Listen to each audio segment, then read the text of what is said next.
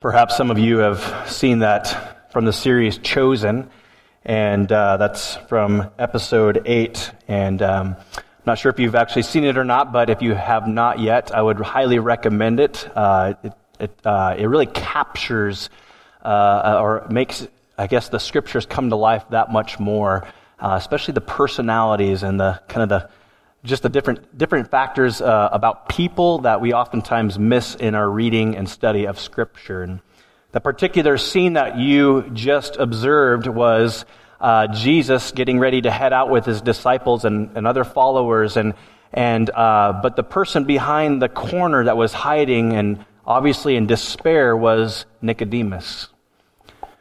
And you know the story of Nicodemus. Nicodemus is a man who met privately with Jesus before that time. And if you watch this series, you see Nicodemus, different scenes of Nicodemus come up. And even prior at the beginning of this episode, his wife is saying, "I love our life. I love our life." And yet you can tell Nicodemus is torn inside. Because although he is deeply entrenched in Judaism, he's also very curious, very much drawn to this person called Jesus. And Jesus gives him an invitation to come and to follow. And instead of following, he gives a financial contribution. But in the end, as Jesus says, he came so close. Our passage this morning relates a very similar encounter with Jesus. And in Matthew chapter 19, starting in verse 16, there's another man that comes to Jesus, very much attracted to Jesus, very much convinced that Jesus has something that he needs, but unfortunately only comes very close. Read along with me in verse 16 of Matthew chapter 19, or listen.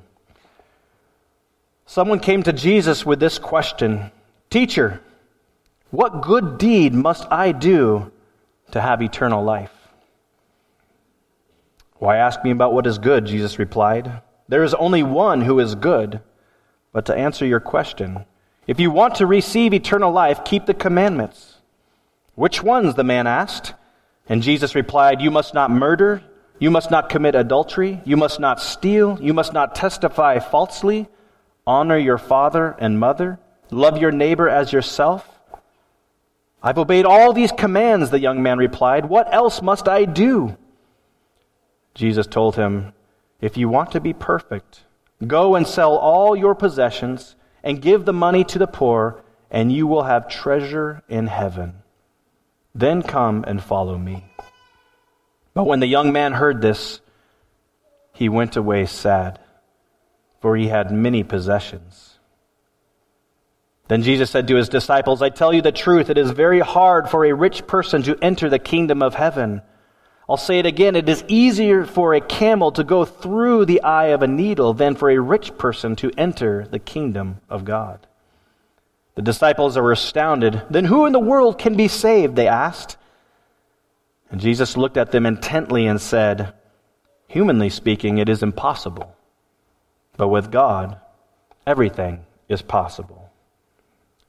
Then Peter said to him, "We've given up everything to follow you. What will we get?"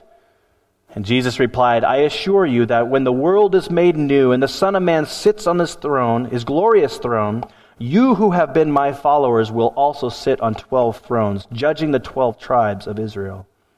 And everyone who has given up houses or brothers or sisters or father or mother or children or property for my sake will receive 100 times as much in return and will inherit eternal life.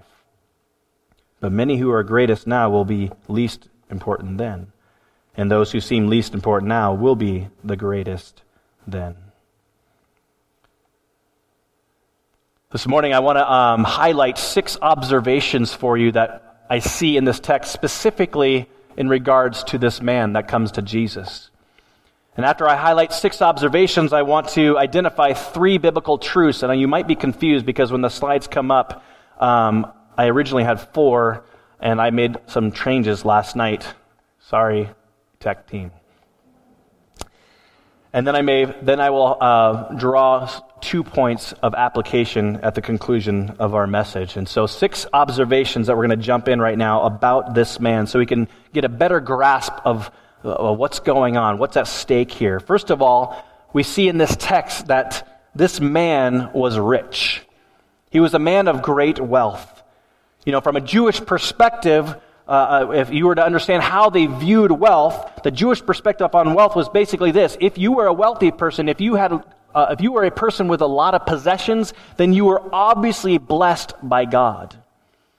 Conversely, if you were a person with very little possessions, then it was thought, or at least concluded, that you were not blessed as much by God.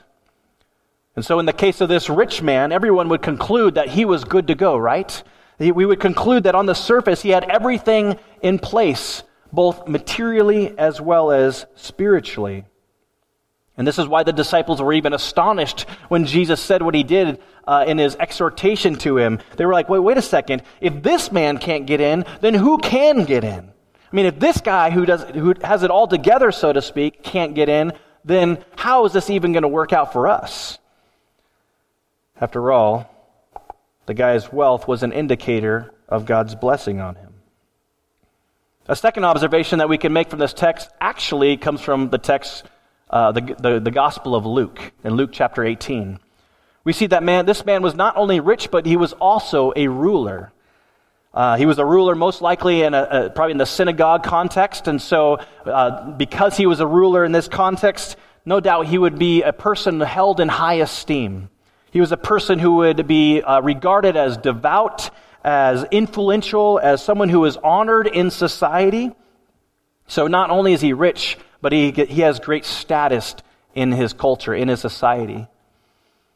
Third observation that we can make is that this rich ruler came to Jesus publicly.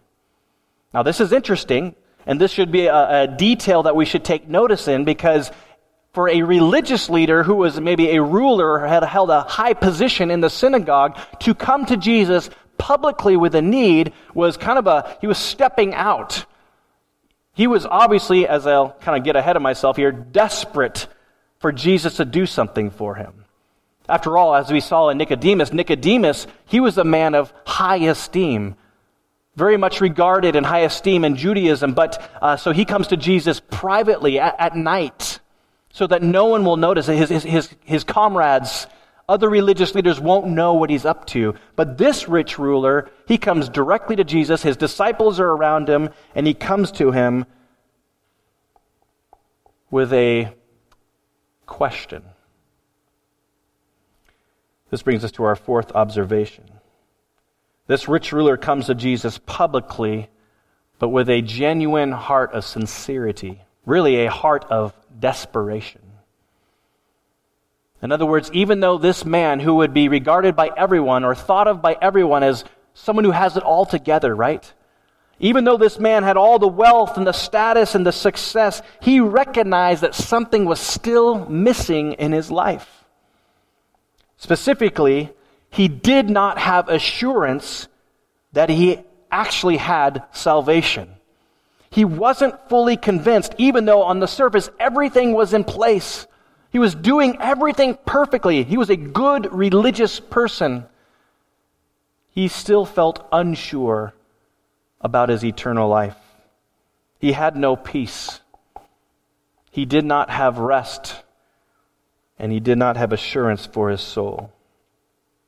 So no doubt when he hears that Jesus is in his area, he takes full advantage of this opportunity, kind of like a Zacchaeus, right? Jesus is coming into town like, wait, what? I've heard about this man. Well, this guy comes, he's like, oh, I've been feeling distraught. I've been feeling this weight. I've been feeling this lack of peace in my life. And now I hear that this guy, Jesus, who proclaims this message, he's coming in my area. And so he runs after him, and he doesn't even care that people see him. He doesn't even care that his religious associates see him. He doesn't even care that disciples hear the kinds of question he's about to ask. Now, a fifth observation that we can make from this text is this. This rich ruler who came to Jesus publicly believed that there was some additional deed that he needed to do in order to merit eternal life. This rich ruler thought there was something he must do. And again, the religious leaders believed that their strict adherence to the law was the ticket to salvation. It was the means by which they received God's acceptance in their life. In other words, they believed that their acceptance by God was dependent on their performance for God. It was all about what they were able to contribute. And so this man comes up pretty convinced that he has done everything right, but still for some reason lacking peace. And he says, I have kept all these commands. I mean, Jesus says, don't murder, don't commit adultery, don't steal, don't testify falsely, honor your father and mother, love your neighbor as yourself. And he goes on to say, I've obeyed all these commands. The young man replies, then what else must I do? I've done everything you're asking, Jesus. Then why do I still lack peace? Why do I still lack assurance for my soul? But his question, what must I do, reveals that even though he was convinced that he was doing everything right, he still was uncertain. He still knew something was missing. And a sixth and final observation we can make from this text is this. This rich ruler who came to Jesus publicly in desperation walks away full of sorrow and without eternal life. Here's a man, almost kind of a surge of excitement, a surge of hope. Like, oh, Jesus is here. I've been feeling distraught and under a weight and guilt and confused, and now I hear that Jesus is here, and no doubt he can answer my question. No one else can. I can't, but now I bet he can. No doubt we might conclude this man is ready to receive Jesus, right? Ready to receive. All we got to do is lead him through the prayer. And yet he walks away full of sorrow. And he walks away without eternal life. How does this happen? If this guy was so desperate to receive eternal life, then why did he walk away without it? This brings us to our three biblical truths. The first of which is this. Biblical truth number one. People can express a genuine desire for eternal life, but never receive it. People can genuinely desire the things of God, even eternal life. They want to go to heaven, and yet still never receive it. As Jesus says, Jesus told him, if you want to be perfect, go and sell all your possessions and give the money to the poor, and you will have treasure in heaven, and then come follow me. And the young man, when he heard this, walked away full of sorrow because he had many possessions. You see, the problem for this rich man was that he cared more about his possessions than he did his need for eternal life. I mean, he wanted both. He was a man of great wealth, a man of great status. He had a good life. He wanted to keep his good life. When you watch that whole episode of episode 8 in The Chosen, Nicodemus, his wife, even said this, I love our life. I don't want to get rid of it. I like what we have. I'm safe. I'm comfortable. It's good. Why would I give this up? And so this rich ruler comes and says, Jesus, what else do I lack? What good deed must I do? And Jesus obviously cuts to the heart and says, give it all away. The fact is, he leaves Jesus with great anticipation, or he comes to Jesus with great anticipation, but he leaves full of sorrow. You know, much like this rich ruler, there are many people in our culture today, many people that you might even know yourself, that believe that there's a God, they believe in an afterlife, they believe in Jesus, they may even believe that Jesus died for their sins, that they are in fact even sinful, and they even want eternal life. But maybe they never receive this gift because they don't understand what it means to truly follow Jesus. They are unwilling to follow Jesus in total allegiance. J.C. Ryle says this. He says, good feelings alone in religion are not the grace of God. It's kind of a warning for us, because sometimes we can have an experience, right? We can have an experience and then wonder, oh, then that must be real. And again, the emotion is real, but it does not necessarily mean the grace of God is upon you. You see, a person can have a genuine desire for salvation and still never receive it because the cares of this world matter more than forsaking all for the sake of Christ. You recall the parable in Matthew chapter 13, right? The parable of the sower, right? It's where 4 seeds are scattered on 4 different seeds are scattered on 4 different kinds of soils. But one of the soils is thorny soil. And when seed falls on that soil, it obviously immediately grows up.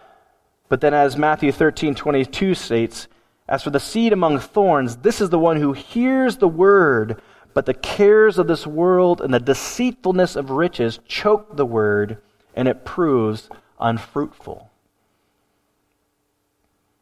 In other words, someone has a genuine desire, but there are stronger desires that outweigh this desire for the things of God. People can express a genuine desire for eternal life and yet still never receive it. The second biblical truth is this: no one can keep God's commands perfectly. None of us can keep God's commands perfectly. You see, this rich ruler believed that he was innocent before God based on the fact that he was convinced that he kept the commands of God. Of course I'm right with God. I keep all his commands. I do all the right things. How could I not be right with God, right? And so Jesus gives a list of some of the commands, and he's fully convinced that he's kept them all. But what he failed to understand was that no one has kept God's law perfectly. What he failed to understand was that no one can keep God's law perfectly. That everyone is guilty of violating God's law. This is what James 2:10 says, for whoever keeps the whole law and yet fails at one point is guilty of all of it. This was a point that Jesus was kind of repeating over and again in the Sermon on the Mount, right? You've heard it said, but I tell you, you understand the law in this way, but let me tell you, what you think you're innocent of, I'm going to tell you that you're actually guilty of. You think you've kept the commands perfectly, or at least really well, and I'm going to tell you that you've actually violated every single one of them. The 10 Commandments weren't a thing going, oh, I can keep all that. You know, when I was younger, I thought I did actually keep the 10 Commandments. And then when I understood the 10 Commandments, I realized I've broken them all. You see, the point of the law is to show us that we are actually more unrighteous than we realize, that we are more guilty than we realize. And of course, as the Bible teaches, we are all sinful. Romans 3:23, for all have sinned and fallen short of God's glory. And what we deserve because of our sin, what we deserve because of our inability to do the right thing perfectly is death. The wages of sin is death, Romans 6:23 says. You see, the law, the intent behind the law, at least in some sense, is to reveal how good God is. And of course, as a result, is to reveal how bad off we really are. It's to reveal our sinfulness. It's to reveal our inability to keep God's commands perfectly, which is the requirement, by the way. And therefore, it is also to convince us or to reveal that we need a Savior. That in and of ourselves, we are weak and we are unable to do what God expects. And therefore, we need someone to do it for us. That's why I love 2 Corinthians 5:21. It says, for our sake, he made him. Now, who is it, he and the him? For our sake, God made Jesus to be sin, who knew no sin. Again, he was perfect, but he made him to be sin so that in him we might become the righteousness of God.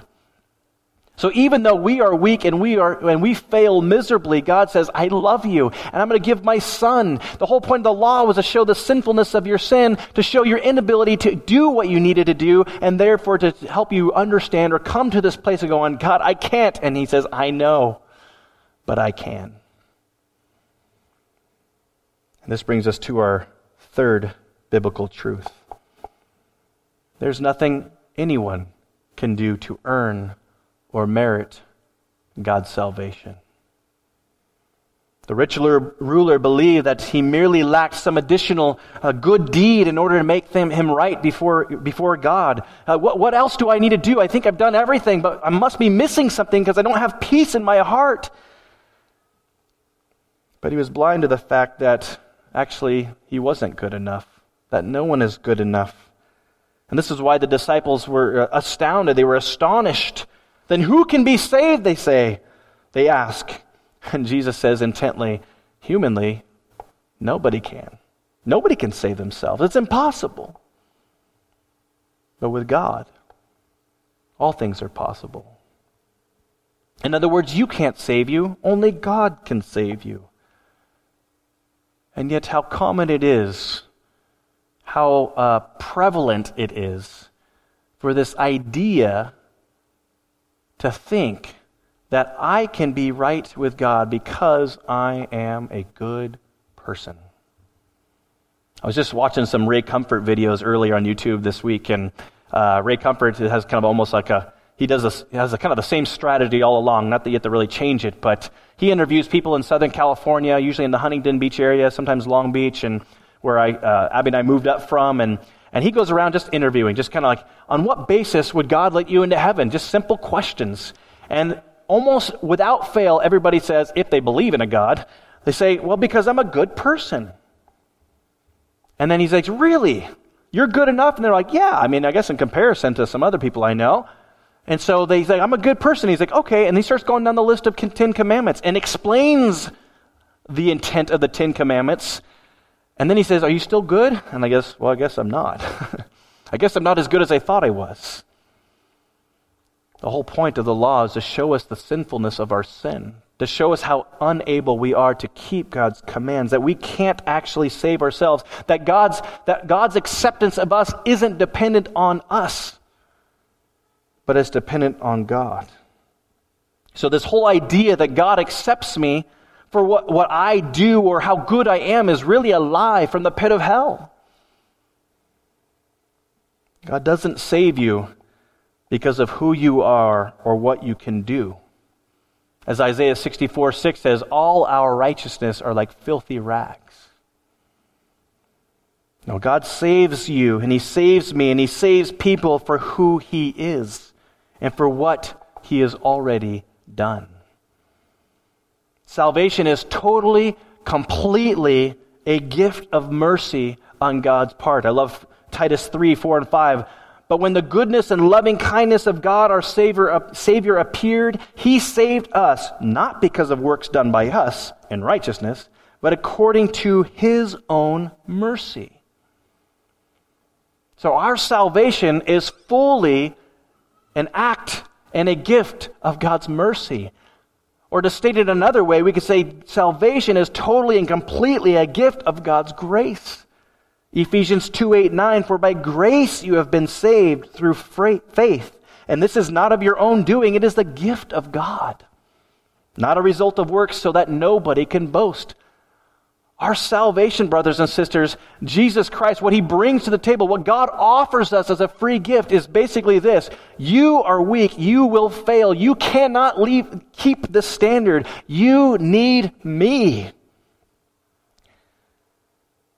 So it's no coincidence that just a few verses prior to our text this morning, Jesus says this: let the little children come to me, and do not hinder them, for such belongs the kingdom of heaven. Or a chapter prior in Matthew 18, Jesus says, truly I say to you, unless you turn and become like children, you will never enter the kingdom of heaven. Whoever humbles himself like this child is the greatest in the kingdom of heaven. So the question this rich ruler who thought he had everything right was asking, what else must I do, was the wrong question again. It's not what you can do. It's what God has already done. Our part to play in salvation is to repent. and to be willing to forsake all for the sake of Christ. You see, genuine faith and eternal life that follows has to be received much like a child who is fully dependent. And the child here is not just, even the 4 to 8-year-olds. It's talking about a toddler or infant.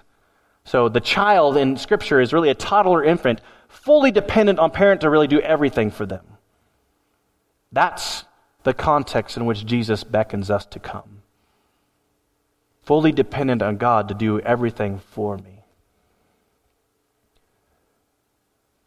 So what are you and I to reflect on? What are you and I to kind of walk away with?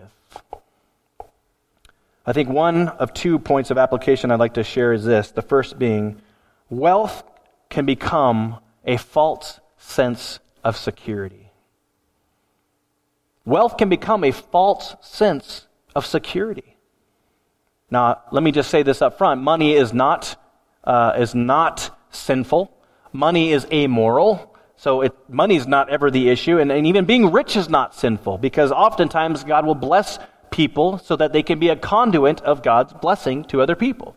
So it's not about money. It's not about being rich. That's not what we are to walk away from this text. No, even Paul says in 1 Timothy 6, 17 through 19, he says, teach those who are rich in this world to use their money to do good. They should be rich in good works and generous to those in need, always being ready to share with others. By doing this, they will be storing up their treasure as a good foundation for the future, so that they may experience true life. That being said, however, Scripture has much warning in regards to money and possessions and wealth. For example, what Paul says just prior to that exhortation to the rich, he says in 1 Timothy 6, 9 and 10, those who desire to be rich fall into temptation, into a snare, into many senseless and harmful desires that plunge people into ruin and destruction. For the love of money is the root of all kinds of evils. It is through this craving that some have wandered away from the faith and pierced themselves with many pangs. You might recall the church in Laodicea, right? In Revelation chapter 3. Again, the 7 churches are highlighted there, and there's always something to encourage about the church, but there's also, for most of the churches, there's a strong exhortation to repent of. For the church of Laodicea, we see in verse 17, it's like, yes, you are a church. Yes, God is at work in you. But he says in verse 17, this is Jesus speaking, for you say, I am rich, I have prospered, I need nothing, not realizing that you are wretched, pitiful, poor, blind, and naked. You see, the church of Laodicea, it thought, yeah, we're doing good. We're wealthy. We're comfortable. We have no needs. We have everything we could want. And yet, as can so easily happen, wealth can become a false sense of security. We can think that I'm okay in life so long as I still have my stuff. I'm okay in life so long as my retirement account doesn't go below a certain level. I'm going to be doing okay so long as I still have my assets. But is that really true? Maybe the question or questions I'd like to leave you to reflect on further is this. What influence does your money and does your possessions have on you? And what do you find security? Maybe it's very relevant in the season of life that we're all in today, right? What do you find your security in, especially when everything seems to be uncertain and out of our control? What do you treasure most in life? As Jesus says in Matthew 6:21, where your treasure is, there your heart will be also. Now, I find, just to give a qualification to this point, you might be thinking, well, Aaron, I'm not rich, so this point of application does not apply to me. Yes, this applies to people with obvious, visible wealth, perhaps, but it applies to everyone, actually.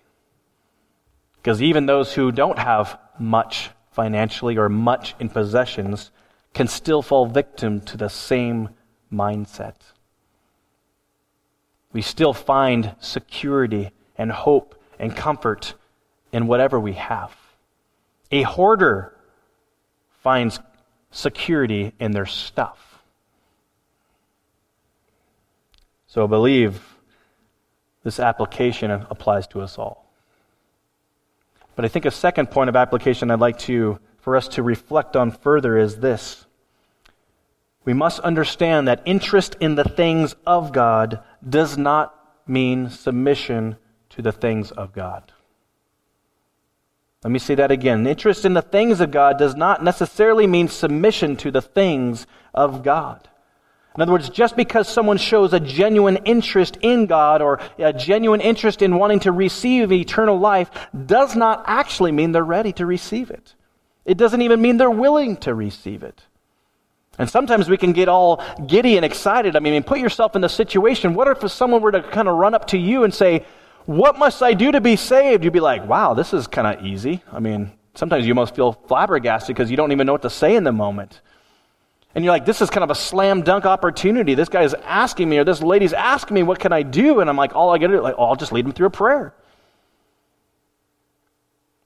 But as what Jesus does here, I think what Jesus does is somewhat instructive for us.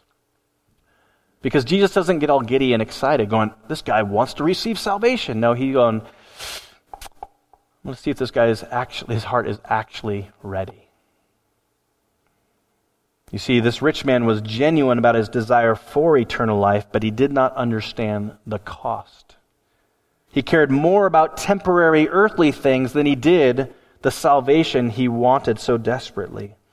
Much like the clip we saw at the beginning of the sermon, Nicodemus wanted it very bad, but he didn't want it enough.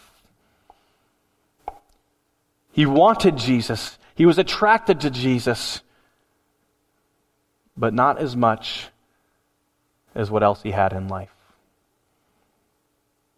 And he was so close. There are many people in life that are so close. And as a way of warning, brothers and sisters, may we not give false assurance of people that might be so close and yet never actually saved. You see, it's not just about praying a prayer. It's not about raising your hand. It's not about an experience necessarily. Now, what we must do for the sake and out of love for that person is to kind of probe the heart as Jesus did. He probed the heart. He got to the heart of the matter, and it revealed where this man truly was, as if he was really that willing. And as we see, this man wasn't.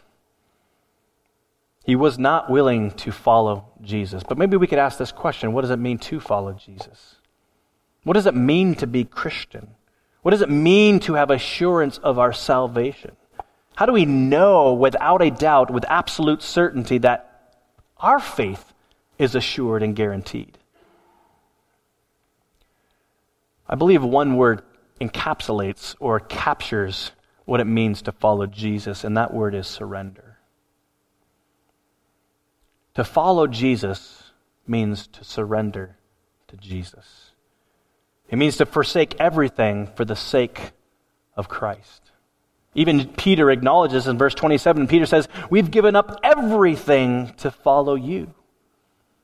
Recall from Matthew chapter 16, if anyone would come after me, let him deny himself, take up his cross, and follow me. For whoever would save his life will lose it, but whoever loses his life for my sake will find it. For what will it profit a man if he gains the whole world and forfeits his soul? Or what shall a man give in return for his soul? And the point is this: the mindset of following Jesus, the mindset of surrender is this: all that I have is yours. Jesus, you have total lordship and allegiance in my life. I'm not coming to you on my terms, I'm coming to you on your terms. I'm not coming to you going, Lord, I want this, but I also want that. I want my possessions, but I also want to follow you. I want to live life the way I see it and the way I think it's important, and also I want to have you. No, Jesus says, I want you to forsake everything to follow me. Now, it doesn't mean that Jesus will say to every single one of you, give away everything. Because the context here is Jesus is letting the man understand what's really in his heart. But no doubt, we all must be willing. God, everything I have is yours. All that I am is yours. Question in my mind is, that naturally comes is, why in the world would anybody want to surrender in this way? Why in the world would anybody remotely acknowledge or consider surrendering to God in this way? Well, I think there's two reasons very quickly. One, that this is the only way to receive eternal life. This is the only way to follow Jesus. But secondly, by losing it all, you gain it all. By losing everything, you actually gain it all. Just as what Jesus says, everyone who has given up houses, brothers, sisters, father, mother, children, property for my sake will receive 100 times as much in return and will inherit eternal life. In other words, by giving up what is temporary, you not only gain what is eternal, but your gain is actually 100-fold. I mean, this is like the best version of compound interest there is out there, right?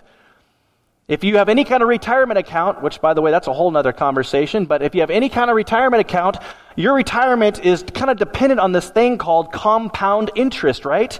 And if money is in a certain place for a long enough period of time, all of a sudden it starts growing exponentially if it's in there long enough. Jesus says this. I mean, there's kind of an eternal compound interest here. He says, if you want to receive 100-fold, give everything now temporarily to gain everything 100-fold eternally. I mean, you can't think of a better return for your contribution. But it does take having an eternal mindset in all that we do. It does require us to go, I'm not living for this life, I'm living for the next. My security and hope and comfort and all that I am is not geared around this life. This life I forsake. Now please understand me, I'm not saying forsake it and just throw it up in the air and don't care about anything. That's not what I'm saying. But we are willing to forsake all for the sake of Christ. Jim Elliot says this, no doubt it's a familiar, but I think timely quote. Jim Elliot says, he is no fool who gives what he cannot keep to gain what he cannot lose. He is no fool who gives what he cannot keep to gain what he cannot lose. The question I would pose to you is this: have you come to Jesus in this way? Have you come to Jesus like a little child, totally dependent on God to save you? Have you surrendered everything for the sake of Christ? I believe, as this text so clearly communicates, unless we come to Jesus in this way, we cannot have assurance of our own salvation. It is only when we are willing to forsake all and surrender all that we can grow in our assurance based on the promises of God's word, but even feel like many of you, I know that when I die, I will live.